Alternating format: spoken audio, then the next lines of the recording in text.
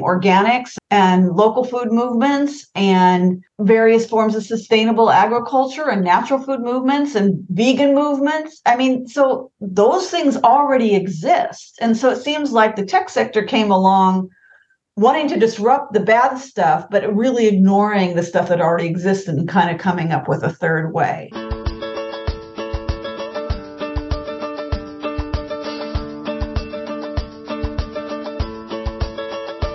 It's time for conversations about our food and how it's grown on Farm to Table Talk with your host, Roger Wasson.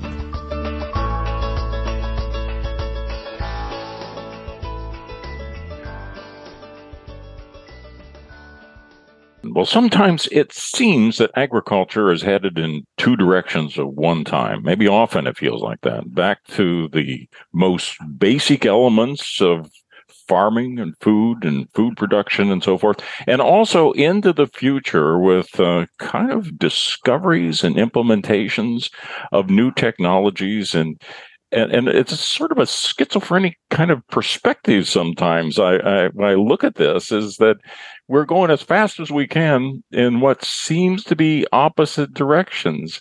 Well, I'm really happy to have someone with me today, Julie Guthman, and she's with UC Santa Cruz. And Julie's looked at agriculture, food, and farming systems from all these different perspectives.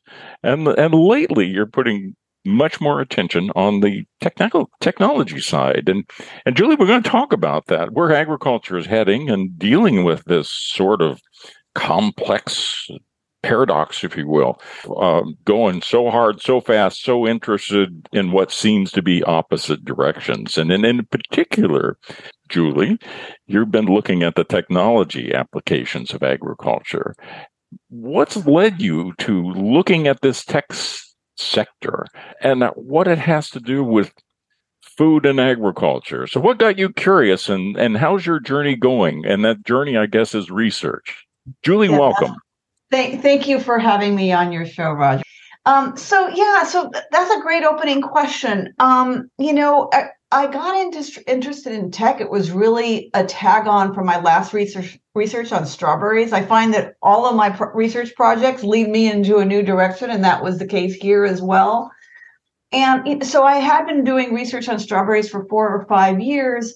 And one of the things that was happening to this in the strawberry industry is that growers who were concerned about more regulation on the use of soil fumigants as a way to control soil-borne pathogens were looking at ways around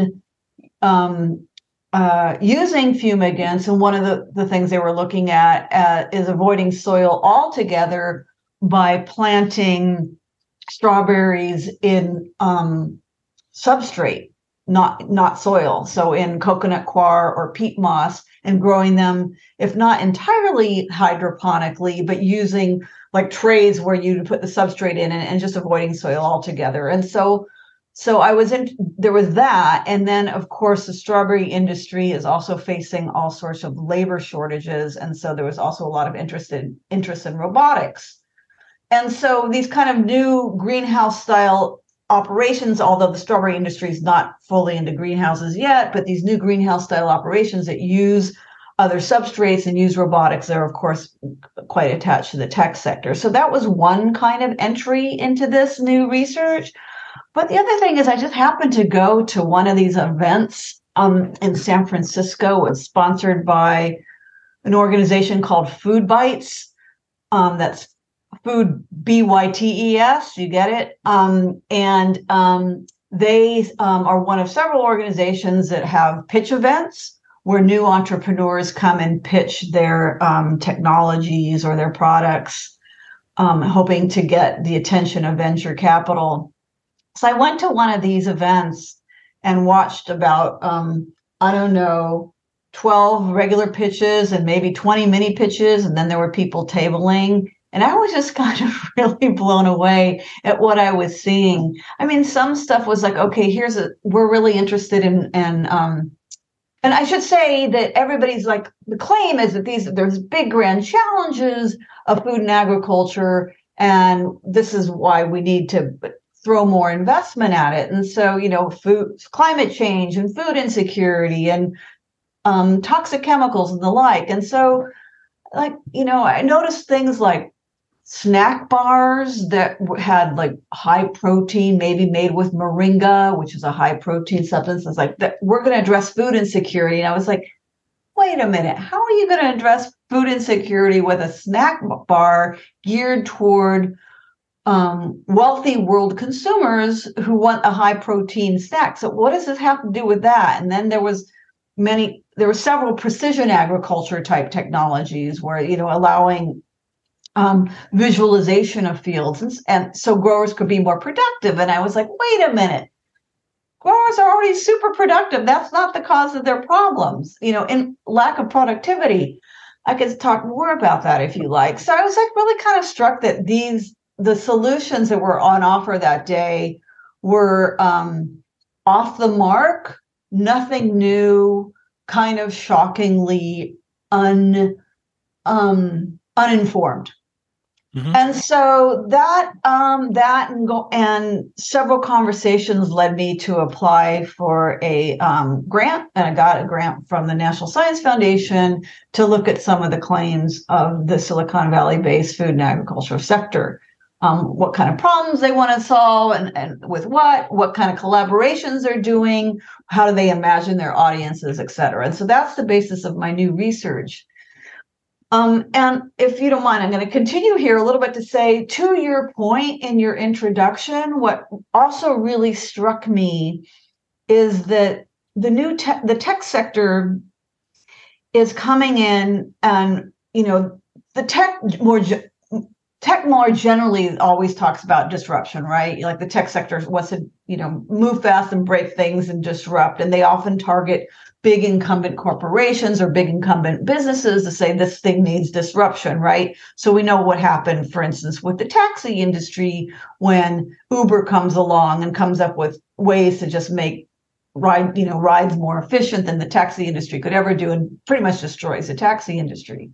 So that's the kind of model is like of disruption. And so they're claiming disruption so clearly in saying that the food is fundamentally wrong. They want to disrupt the incumbents, presumably the big corporations, as well as the way that food and agriculture is being pursued, with toxic chemicals, with contained livestock operations, with all the things that the litany of things that we know are wrong with big food, right? So that's the claim is disruption, but then they were kind of ignoring an already existing set of alternatives that is, not fully to scale, but it has existed for a long time. Organics and local food movements and various forms of sustainable agriculture and natural food movements and vegan movements. I mean, so those things already exist. And so it seems like the tech sector came along wanting to disrupt the bad stuff, but really ignoring the stuff that already existed and kind of coming up with a third way. And so I find that really fascinating. I have to jump in here because I'm like you. I've been around agriculture and looked at issues in several different industries and worked closely for and with farmers and ranchers all over the country too. And then a few years ago, maybe several years ago, I was invited to help somebody with some new products that we were going to Silicon Valley. And you probably got into this. So when you do this, you get invited eventually to do pitches, and you have to learn this whole new technology that identifies the different stages of getting funding with an idea. And sometimes it just starts with the concept. And it was crazy because I got invited to help pitch on Sand Hill Road and up in Palo Alto. And you go up there, and the thing I remember most is there were some great lunches. But aside from that, it was one of those things that's kind of like, well, you get in front of these potential investors and they say kind of like, okay, the clock's running, do your pitch. And you've got to kind of rattle it off.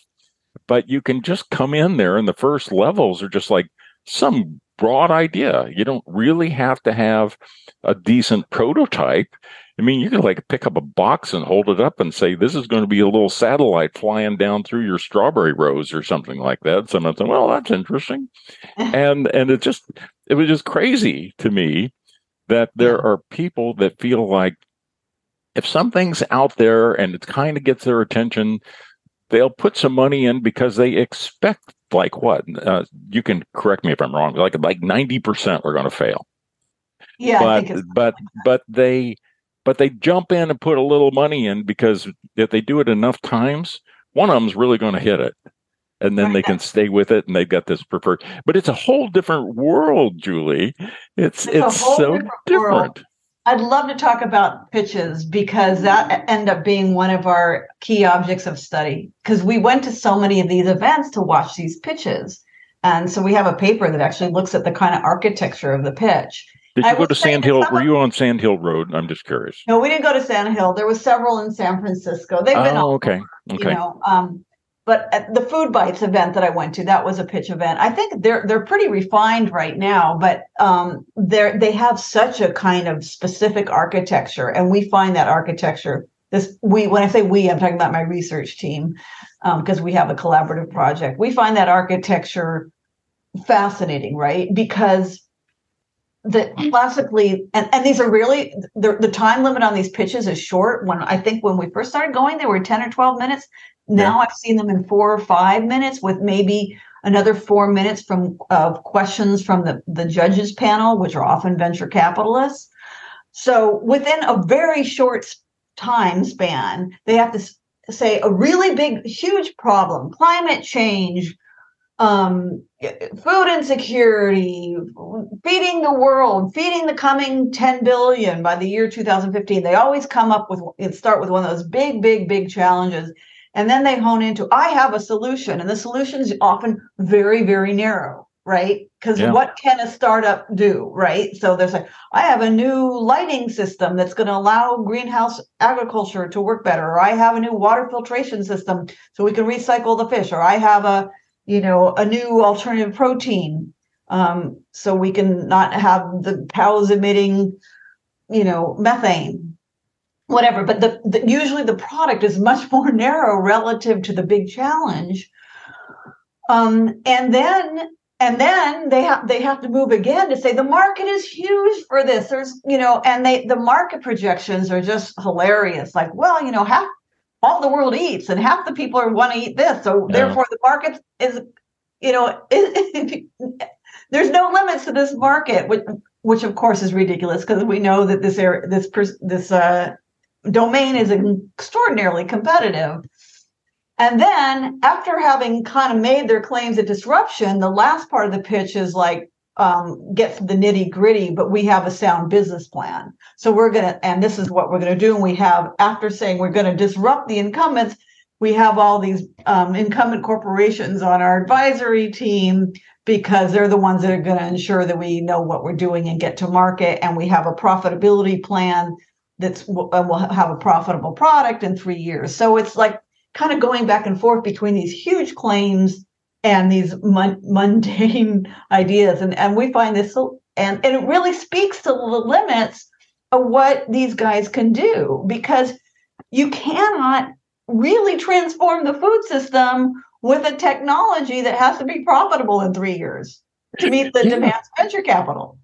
And I suppose that we could probably be talking about other industries, although we're talking food and agriculture, that people look at something, and ultimately, in the case of agriculture, you would think that farmers are going to have to be purchasing something. They're going to have to purchase or use a technology, or it's the processing companies or the cooperatives that are working with farmers. They're the ultimate that in many of these products, although in some cases it's consumer oriented. So it's a new food form or something like that they're using as well. And yet, when you look at all the different places that you could invest money, farmers aren't getting rich. And I look at the stories, especially with what we're going through with water issues and so much land being fallowed. There are many, many, many commodities across the world where farmers are just barely hanging on. Yeah. So it's an interesting challenge because they're coming up with these great big ideas and targeting a market that has very, very thin margins. Yeah, and that's precisely right. And one of the things I've heard at pitches that I always find hilarious, actually, is they say, "Oh, we're gonna make farmers more profitable." Right? I've heard that quite a few times. I think to myself, how are you going to make farmers more profitable when the reason that farmers aren't profitable is because they've been encouraged to always embrace productivity enhancing technologies, which every other farmer does as well. And so the prices just fall. And they're always paying people like you for these technologies, because if they don't, somebody else will. And so that's exactly why farmers are not profitable. It's because of companies that are selling this sort of stuff. Yeah. And how these companies are going to make their profits and make the farmers more profitable is in a area that we know is really low margin, is quite a puzzle, right? Yeah, it really is. It slows me down just even in having this conversation right now and rethinking it, because I know the farmers. Now, one thing I do think that is promising is that as this technology gets out and it gets a scale where it's applicable to even the smallest farms, I think some of these technologies, you can say, well, if you could do this and you could monitor the health of the plant, or, the application of nutrients and stuff like that, and it becomes something that a farmer with 5 acres and an iPhone can do as easily as a farmer in Iowa farming 2,000 acres of, corn and soybeans or something, then now you really got something, because you're coming up with this technology that can scale down in size, right. and it can eliminate the barriers of entry that people that say, gee, I can only use this stuff if I'm a large landholder. Right. Well, again, a frontier is that no, maybe not. Maybe you can actually be small, and these technologies will help you. Yeah, I think there might be technologies that can help, like a nitrogen sensor in the soil, right? Sure. I mean, I'm not dismissive of all the technologies. It's interesting to see how many of those are being developed relative to the other ones. But, speaking to the scale issue, a lot of on the farming side, a lot of what they're offering are precision agriculture technologies, and now augmented with big data analytics. So basically, your John Deere tractor is going to be equipped with these sensors that are going to amass all this data they're going to amass your farm level data, and that's going to be amassed with like 50,000 other farmers' farm level data, allegedly. And then the big data analytics are going to give information that no individual farmer could do and tell you exactly where to spray something on your field. Yeah. Unclear that this is really going to help farmers, but one thing it does is it obviously, if you're going to use something like that, and you have a John Deere tractor, you're probably growing a commodity crop, and which makes sense to buy that $250,000 piece of equipment. Mm-hmm. Much of that doesn't apply to California agriculture much at all, or at least in specialty crops, right? So there's even this the precision agriculture technologies, I don't even know if they're really being developed very much around the kind of crops that we grow here in California. They're really meant more for the big commodity growers.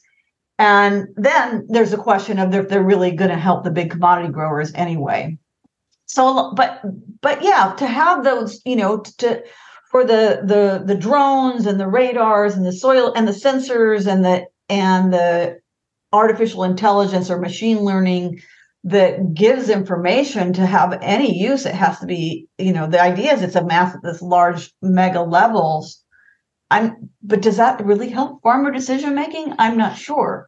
But back to your point, a lot of this is a lot of these technologies are not geared towards small scale farmers. I mean, yes, I do see several people I've spoken to, because it connects with my strawberry research, are trying to develop robotic strawberry harvesters, because the strawberries growers are concerned about the labor shortages.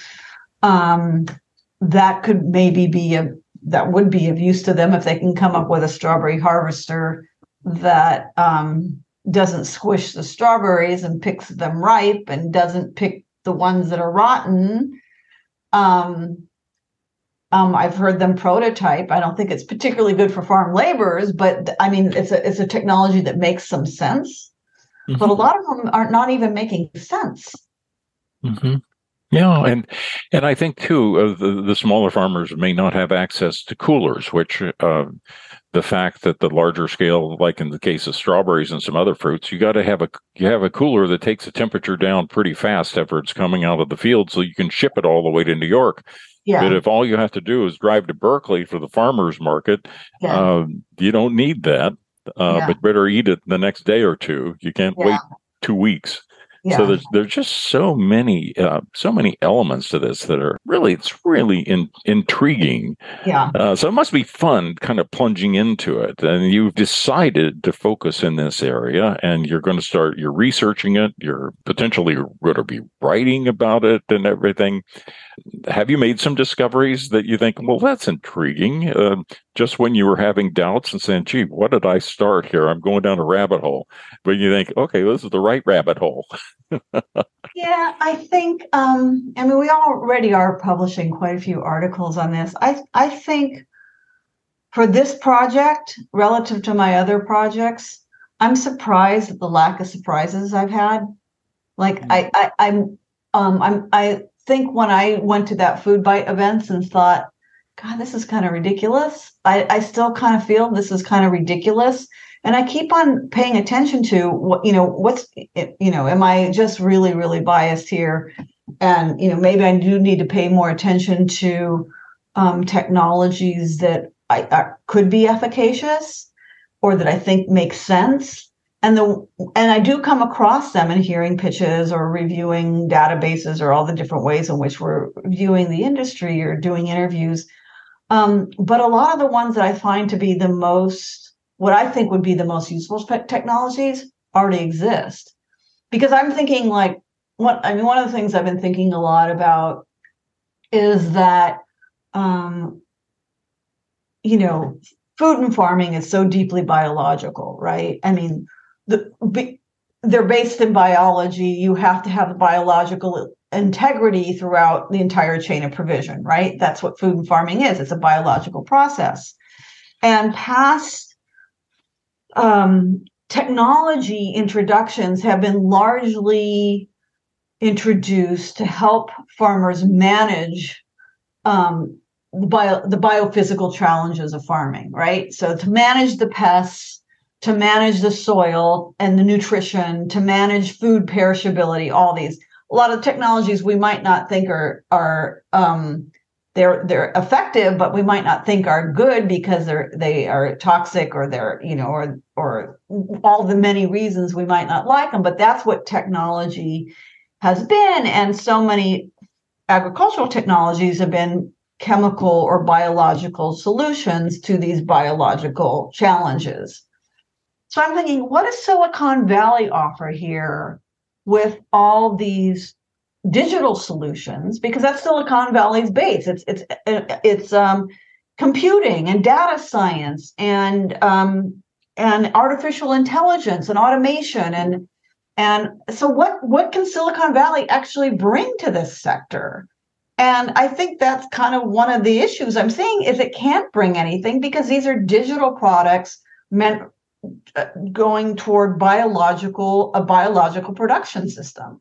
And so that's why you get, at best, the kind of sensing and analysis that that can at least provide farmers like, okay, this, or food producers, okay, here's a pathogen I can do something about. Here's a problem with my soil I can do something about. But they're not providing the actual treatments. Mm-hmm. They're just providing ways of understanding it. And then a lot of the technologies they're bringing don't even give you that. They're just like ways of digitizing business or, doing an Airbnb type model for tractors and kitchens, which is, sure, maybe it's solving some problem, but it's not a big problem, right? So I think there's a real dearth of actual products coming out that address the real deep problems here. They're deep in biology. And those that but you don't want to replicate the kind of chemical solutions that have been such a problem. And so then I go look at, okay, so who's doing biological solutions that are friendly and kindler? And it goes back to the ones that are kind of already being employed in organic farming systems, like vermicomposting or biochar. And so when I see those, or I see a microbiomatic soil amendment, I go, sure, that sounds good. Why not? I could go get behind that. But that's not anything that Silicon Valley is offering. The one thing about Silicon Valley is it's brought money here that a lot of projects get started, and part of that model is that let's get a lot of stuff going and something will stick. Like we said earlier, 90% of them will fail, but if you're kind of that mindset, we got to try a lot of different things because something will work. That's an interesting approach. But one thing that's missing that we've had in food and agriculture historically was government putting their thumb on the scale. And I'm wondering how much you see of that, because in other areas, say, for example, the National Institute of Health, looking at the application of technology for health span and so forth, they're pretty aggressive and they have money to work with. Did you come across any spots where it looked like the research dollars that are from U.S. Department of Agriculture in particular is helping guide and direct and influence these new develops, these new applications of technology? It's not something we've looked at in any depth.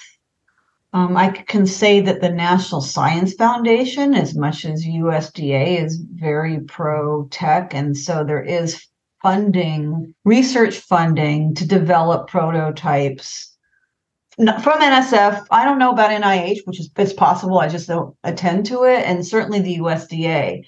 And I don't think. Why do I think that? I think that the U.S. government is really concerned with getting behind the technology curve. Because it goes back to this history of in the 60s and 70s when the U.S. lost out on the electronics revolution. And a lot of the electronics were made in East Asia. I remember when everybody said, "Oh, this is," when we were kids, when it said made in Japan, we're like, "Oh, that's so shocking. It should be made in the U.S." or whatever. But that electronics revolution, it passed the U.S. by, and the U.S. was outcompeted, and it created these major structural problems in the U.S. economy in the 70s and early 80s. And so starting with biotechnology, the U.S. government said, we're not going to do that anymore. We want to really open the door for innovation. And so I think I don't know the amounts of support, but I do think that the government wants to support and research in this so-called fourth industrial revolution, inclusive of some of these biological technologies and digital technologies, so to not be outcompeted elsewhere. So I've seen pitches where they allude to their government support. I don't know how much of that is. I think it's probably minor relative to what they're getting from venture capital, from private funding, but it exists. Well, the reason I started thinking about this as we spoke, there was a time where the USDA's regional research laboratories, I don't know what there are, 6, 7 of them around the country, and they really got going, I believe, after the Depression. But they were trying to, and part of what they were allowing them to do with these regional laboratories is focus so much on basic research rather than applied research, and encourage the scientists to have a blank slate. Yeah. And you look at it in hindsight, and you can put somebody in that are immediately kind of the effect of tenured and say, just go wild. Here's billions of dollars that are going out to these regional laboratories. And I think, Julie, that just up the road from you is one of those in Albany, because if you live in Berkeley now, Albany had a laboratory that was developing things about years and years ago, that if it had to make sense, this is the one thing I think it has in common with Silicon Valley investments, is that they didn't have to pay off in the near term. That the government was saying, okay, scientists, just dream. Yeah. Well, I think that's something that's really changed, right? That there is less of that money, certainly less of that basic research money. And this is something one of the chapters in the book I'm writing speaks to this very thing, that a lot of government funding came with strings attached, or like, let me put this differently. I think that the separation between basic and applied research started eroding a long time ago. And it eroded in part when Novartis, which was later sold to Bayer, I think, but Novartis at Berkeley went into a partnership with UC Berkeley in biotechnology. And so that was an example, but lots and lots of partnerships with big corporations making partnerships with universities who were also getting cash strapped from decline in public support. And so they were willing to go into these corporate partnerships. But also another big change was the Bayh-Dole Act, which allowed university researchers to get patents on their inventions. So what government funding comes is really geared towards STEM and applied STEM, and really geared toward technologies that might be marketable and commercial. So I think that whole basic research thing has really dwindled. Yeah. Yeah. Well, it's a shame. We might want to rekindle that, figure out how it'd be nice to turn them loose, because even you get down to the university level with the land grant universities and so forth, the kind of research that you do, you can get so involved with the research, but you aren't having to fund a laboratory. And in some of those biosciences, they have to be able to have a laboratory, and it's kind of like, well, you've got this space, you've got this lab. Now go get some money so that you can actually employ people. And that's a challenge. They do get a lot more money. I mean, the social sciences and humanities get pennies compared to what the STEM researchers get in terms of federal funding. So they get a lot of federal funding, but it is more and more geared toward applied technologies. But, scientists do tend to do more applied work anyway. And this is one of these struggles that a social scientist and humanists really have, is finding ways to sell our research, which we don't want to do. We don't even want to think about it that way. But to say what we're doing is valid, that it helps, it has important public impacts for us to, help us rethink what we're doing. But it's hard, it's hard to make that case when you say, oh, we can fix something for private industry. And so I could go on and on about university funding and research funding and the effects of really, liberal arts funding for liberal arts has just dwindled. And so a lot of people not doing applied sciences are, we're in the business of teaching. And if we were able to raise a few $100,000s to do research we want to do, that's considered amazing. Well, and then I think that this is a subject for another couple of podcasts at some point in time, because what we're talking about is what is the value to society, not necessarily being so geared to, well, how's somebody going to profit from this? Yeah. And it's a tug of war. I mean, there is a role for some things to be done just because it's the right thing to be done, and that you have open frontiers that aren't necessarily going to immediately monetize, but in the long run, society will benefit from. And that's a pretty strong challenge that I don't know that we're going to accomplish that in this particular podcast. Yeah. But it's the benefits of having critical thinking citizens, that are educated in a university where they're just taught to think about, is this a technology, a good technology? Why do they think it's good? Who's it going to serve? Who's it not going to serve? These are really important questions about technology that are not being asked and answered in STEM fields. Yeah, no, that's right. And I think give me one more to jump out on here, because and that is, I look at technologies that have been introduced in the past that were, I think, they misfired in the introduction of the technologies and still paying the price today. Yeah. And GMOs, I think, are an example. When you look back, in the early 80s or something like that, and we started having more genetic modification, although you could say genetic modification, we're always doing that, but you still had the GMOs. And at first blush, there was a lot of support behind all the good things we were going to be able to do. But because the industry prioritized things like Roundup Ready and applying glyphosate and so forth, it really got a black eye to the whole technology. When the technology has a lot of promise, what people were responding to was if it means that it just allows you to put poisons on crops that you couldn't put poison on before, why is that a good thing? And I think there's still a price to be paid for that misjudgment of over 40 years ago, that it could have been handled differently, I think. I can't agree more. I think that they really misfired with the kind of technologies they brought online that were geared toward making it easier for farmers. I mean, farmers like Roundup Ready varieties, right? Mm-hmm. So they don't have to weed. But with huge environmental impacts, right, of glyphosate. So that was really cynical because there was all like, oh, we're going to feed the world. We're going to make it a better place. We're going to be more environmental. We're going to improve environmentally. And they didn't. Their first technologies were really kind of problematic. And I think that was a huge misfire.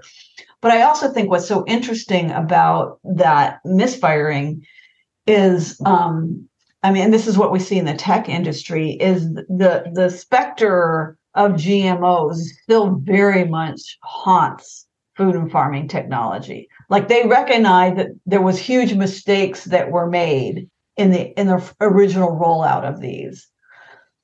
But they sometimes kind of don't get what the nature of the opposition was. So, and this is something my team's written and thought about a lot too. And so they say,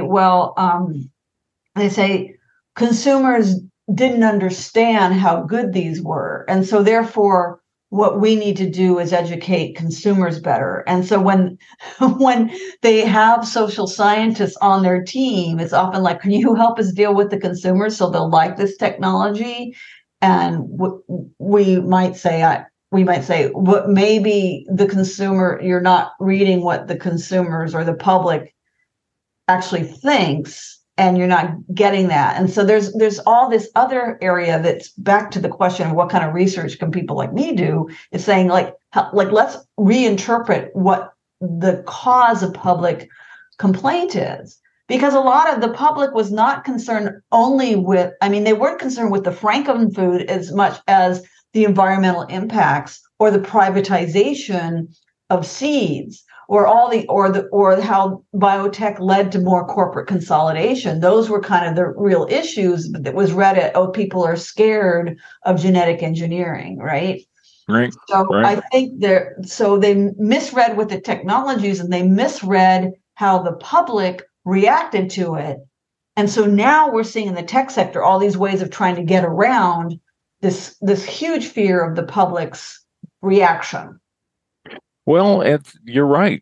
And so I guess this gets back to kind of where we go from here, because we're talking about the technology. We've talked about how it's been misapplied in the past, and where we've misfired. And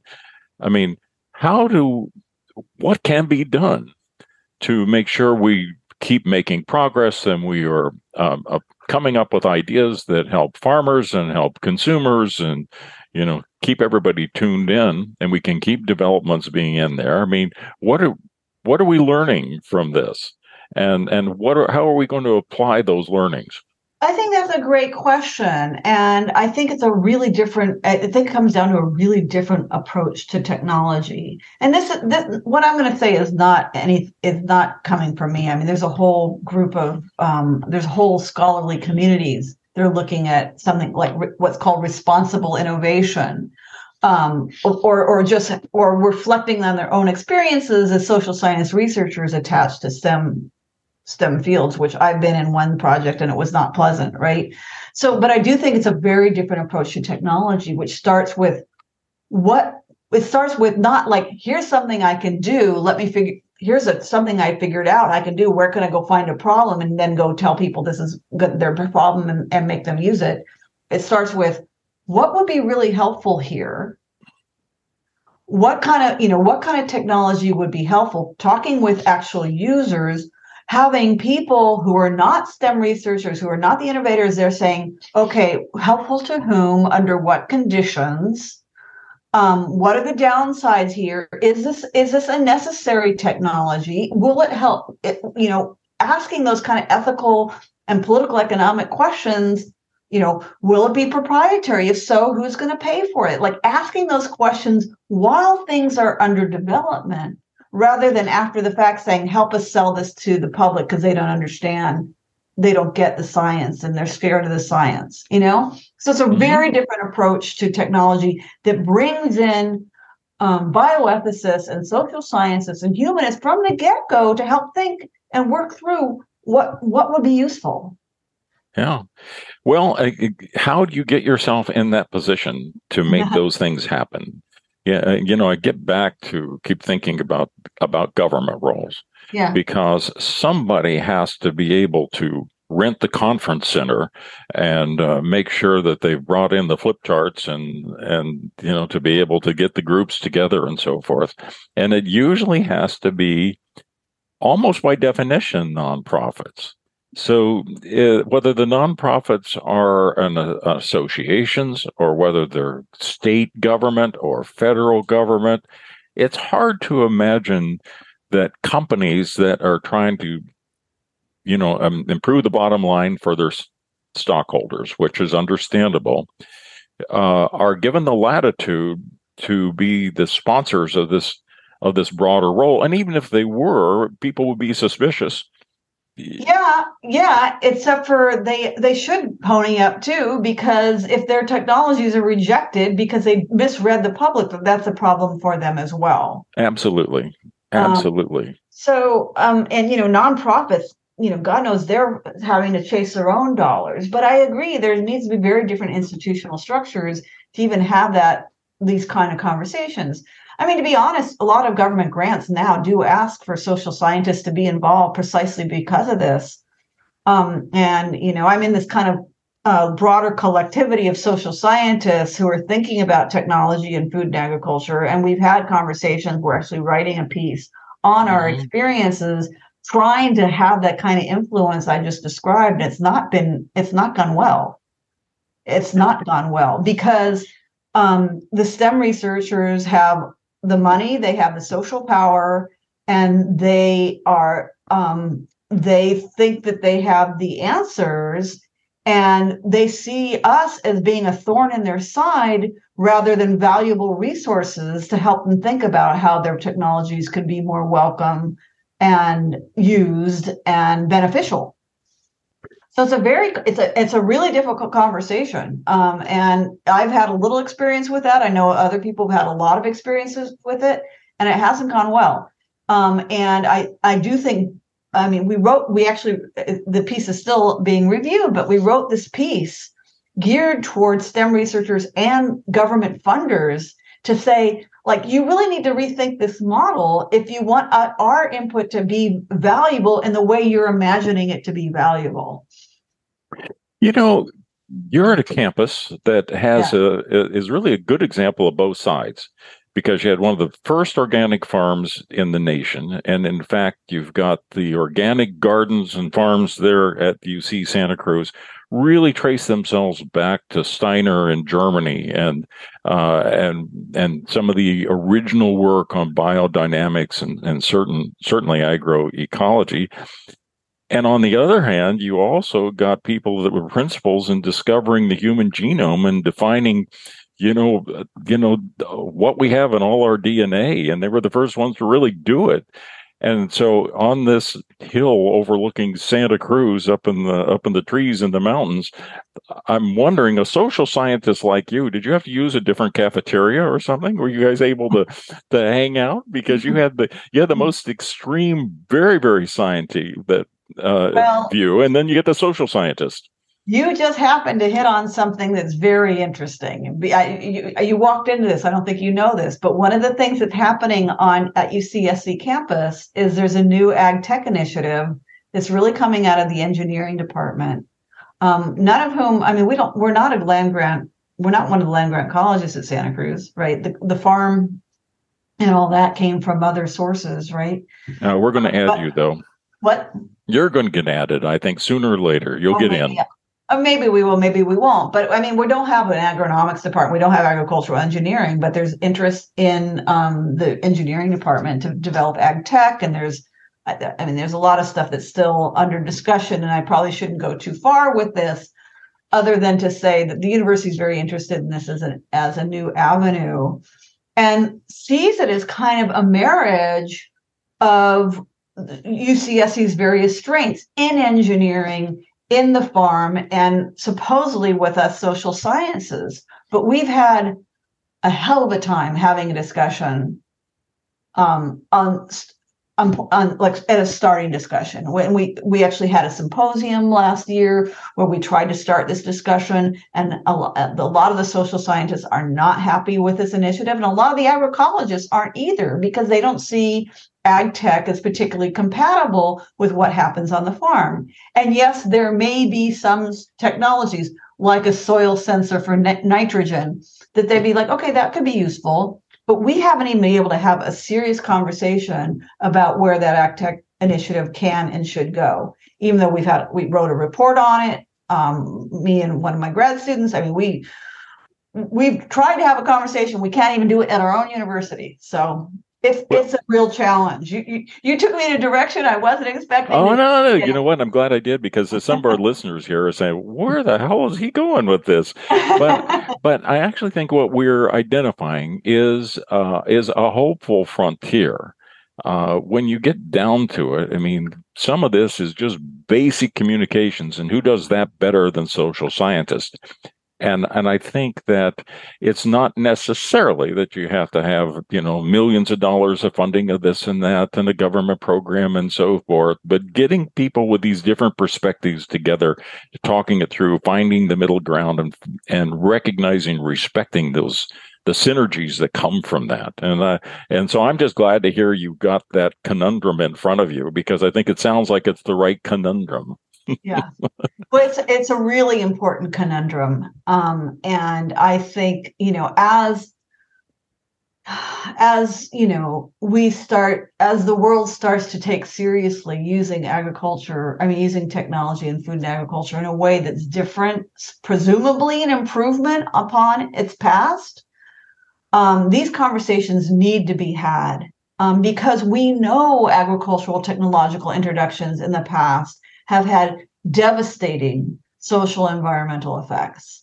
Yep. And which is to say all technology does that, because of course that's obviously not the case, because even any kind of composting is some sort of technology. But the big ones have had disastrous consequences. And for everybody to be jumping in on ag and food tech as a savior of the food system without having those serious conversations is, to me, a real deep concern. I think there's a lot to learn from, and I want to see us learning from the past, not replicating the past.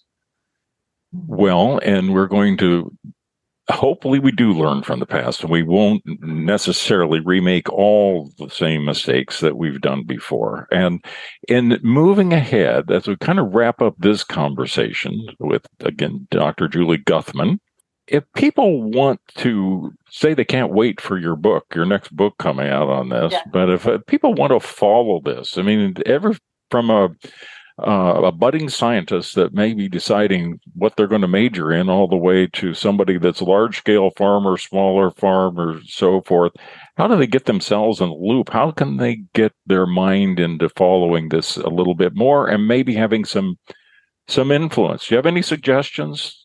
Well, I will say that my project has a website. It's called the UC After Project. That's AFTER for Agriculture, Food, Technology Research. So we came up with that acronym. We're very proud of it. So they can find that on the web, and they can see some of the work we are doing. UC After Project. You can Google it and you'll find it. I think, there's a lot of scholarship out there right now on this topic coming from social scientists. Unlike our project, a lot of the scholarship is focusing on particular technologies, whether it's alternative proteins or digitals or controlled environment agriculture. So there's a lot of scholarship out there, and it's not hard to find through Google Scholar. And if you look at some of our publications, you'll find what's out there.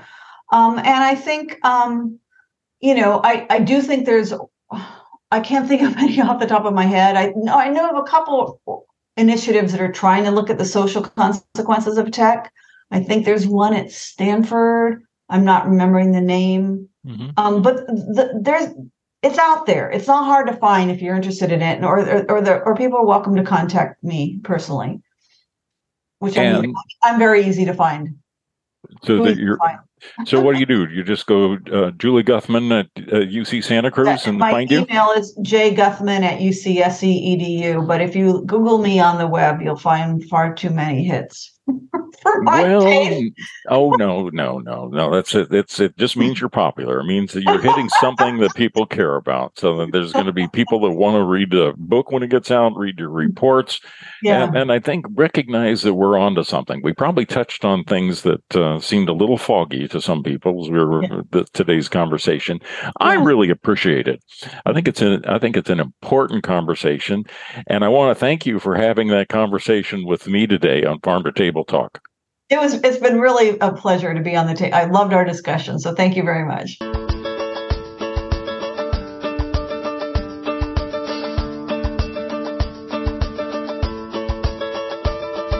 You've been listening to Farm to Table Talk with your host, Roger Wasson.